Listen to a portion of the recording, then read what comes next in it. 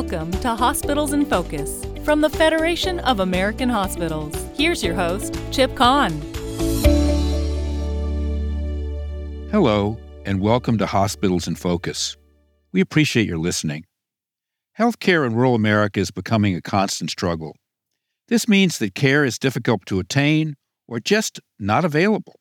A major factor is shrinking ready access due to hospital closures or retrenching of services. Rural hospitals are feeling the brunt of workforce shortages and deep inflation. In this context, as the Federation of American Hospitals recognizes Rural Hospital Week, November 13th through the 17th, it is an opportune time to draw attention to the healthcare challenges faced by rural Americans and discuss potential solutions. Joining me today is Alan Morgan, longtime CEO of the National Rural Health Association. Thanks for being here, Alan. Chip, appreciate being back on the program again. And as always, I really appreciate your collaboration and leadership when it comes to rural health.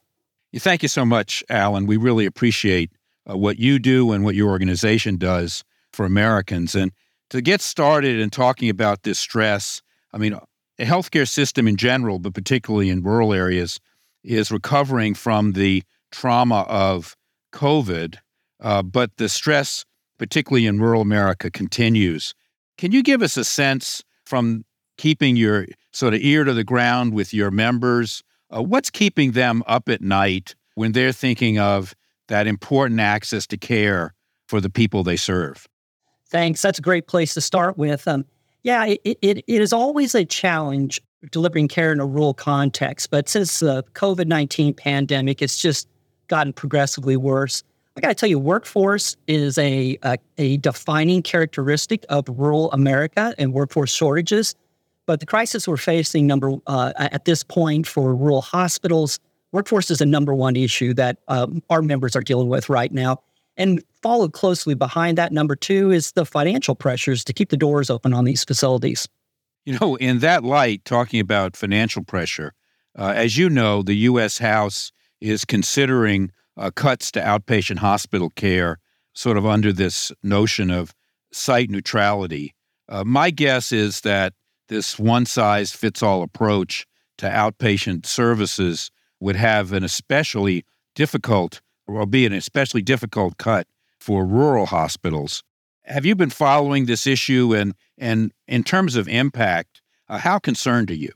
Well, it's amazing because of all the issues we deal with, this is potentially the most frustrating policy issue out there.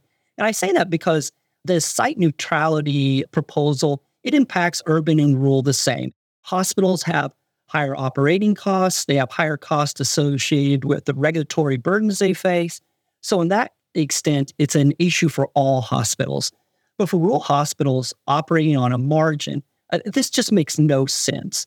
And I say that because in those hearings that have been talked about this on Capitol Hill, the policy leaders opened by saying, we love rural hospitals. We know they're having a difficult time financially, and we want to do this proposal that's going to reduce their reimbursement rates. It just makes no sense from a policy standpoint whatsoever. None.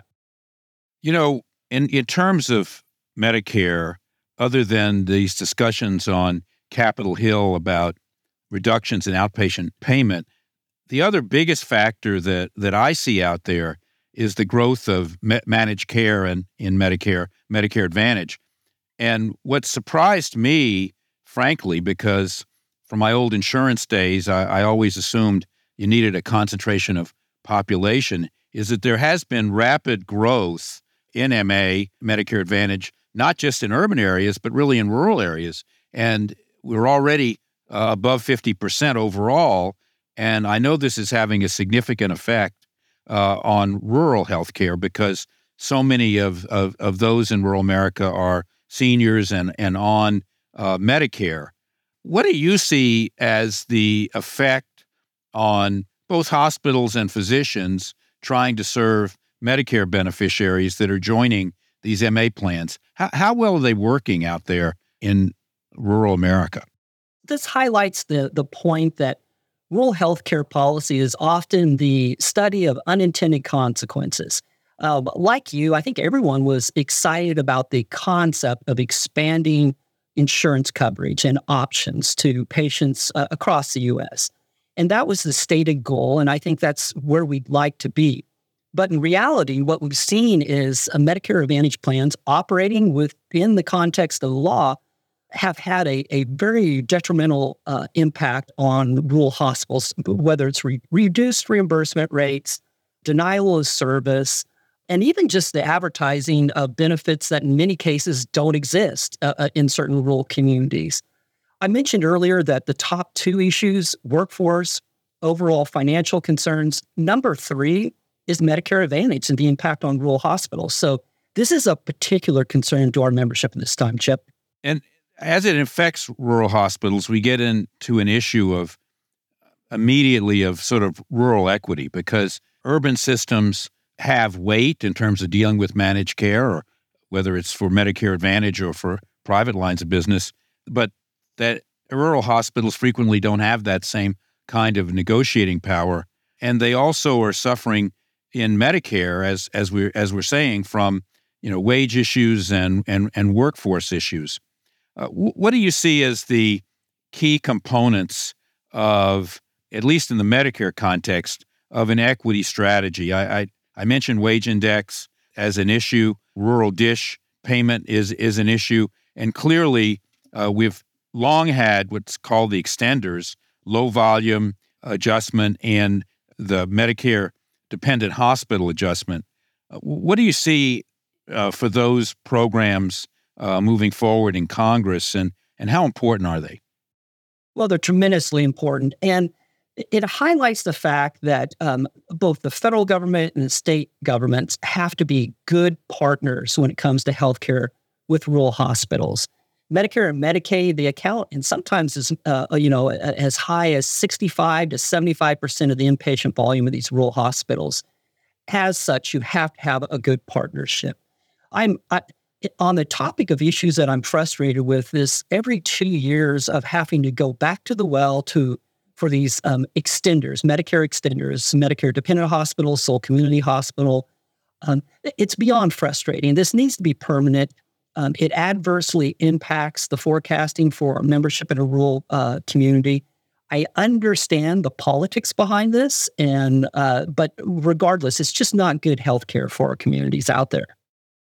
A few years ago, Congress passed a law that allowed hospitals to, in a sense, rural hospitals to be retrofitted, in a sense, to downsize or right size into emergency rooms or really outpatient functions. That program has now gone into effect, and frankly, there hasn't been much take-up. And you mentioned earlier in our conversation that there is a lot of, I hope it leads to real action, but at least rhetoric about concern about rural health care when Congress has the House and the Senate have their hearings on health care. Can you give us a concept of what you think a framework would be that Congress and maybe CMS as the major implementer of active policy here, what would a framework look like that would make sense to really move us forward in terms of new federal policy to assure rural Americans that they have access to the care they need? Chip, you and I have been around the block a couple times here, and I wonder, do you feel this same sense of deja vu when it comes with the rural emergency hospital program and what we saw with the creation of the critical access hospital program that I do? It feels the same. I mean, that uptake of this program feels the same. So over the last decade, we've had 152 rural hospitals close. This year, we have that option, the relief valve of the rural emergency hospital, and we've seen 14 hospitals close their inpatient service and convert over to a rural emergency hospital. On one hand, this is great, and because it maintains that access point. But we have to acknowledge that we're losing inpatient care. And at the end of the day, that's a decreased access for rural communities on this. I really think going forward, as a nation, when it comes to rural hospitals in particular, we need to make sure that we've got that 24/7 emergency service available within 30 minutes or 30 miles. It's not safe to be in a community without that. And however we frame that going ahead, it has to be access to timely, quality care for rural communities. I think that's going to necessitate both new provider types and also new payment types as well, too, as we move more towards this value-based approach. And how do we pay our clinicians and hospitals to keep their communities healthy and out of the emergency room going ahead? And that's a big transformation.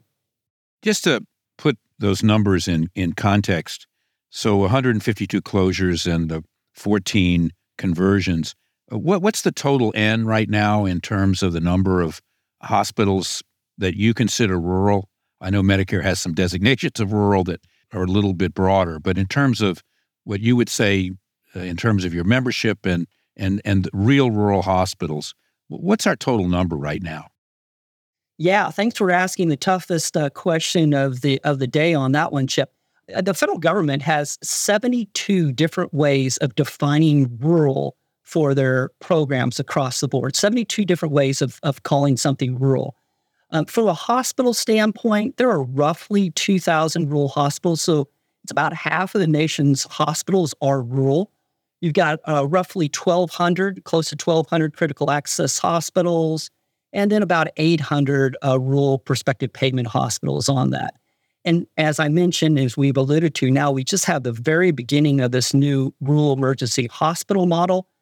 Where's that's going to end up? It's really hard to say. I don't think any of us expected the critical access hospital program to explode, but that certainly was emblematic of the challenges faced in delivering healthcare. So we'll have to wait and see how this ends up. But at the end of the day, Chip, we have to focus in on maintaining access to care for these communities, not just because it's the right thing to do, but also because it saves cost and transfers. And I think from a country and from a population standpoint, Congress has to be a good partner in this going ahead. As we wrap up, Alan, from all the work you do and talking to your membership, and maybe you've outlined it, but sort of what would you say is the key message to Washington in order of keeping that 2,000 base as solid as we can? You have to back up and ask, what is driving this? What is the rationale that both urban and rural people can join in it together on the importance of rural hospitals?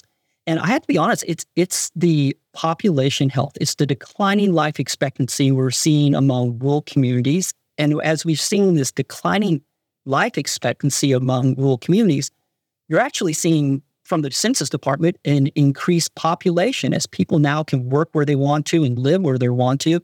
We're finally seeing a migration back out to rural. Some of the fastest growing counties in the U.S. are rural adjacent to urban. So there's a policy perspective that's important. There's a finance perspective that's important. It's just for our nation's healthcare system, we've got to do everything we can to maintain these access points. Alan, I just want to express my appreciation for all you do in terms of one of the most important areas of, American civil life, which is our rural sectors. And hopefully we'll see an improving situation as we move into the future. Clearly, policymakers are continuing to focus on rural health care, and it's important that it is a priority. I know it's a priority with my members. Many of the members I represent provide either primarily or a good bit of rural care in their hospitals and consider that one of their most important aspects of their mission. So with that, I just want to express my appreciation for your being on the line today. Chip, thank you so much. And I want to close by thanking both the Federation and your membership for the collaboration and the partnership in our advocacy and policy issues over the year. It's just so nice to have such a solid partner in Washington, D.C. Great.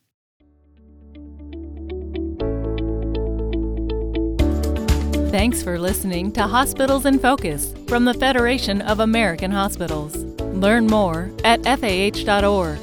Follow the Federation on social media at FAH Hospitals and follow Chip at ChipCon. Please rate, review, and subscribe to Hospitals in Focus. Join us next time for more in-depth conversations with healthcare leaders.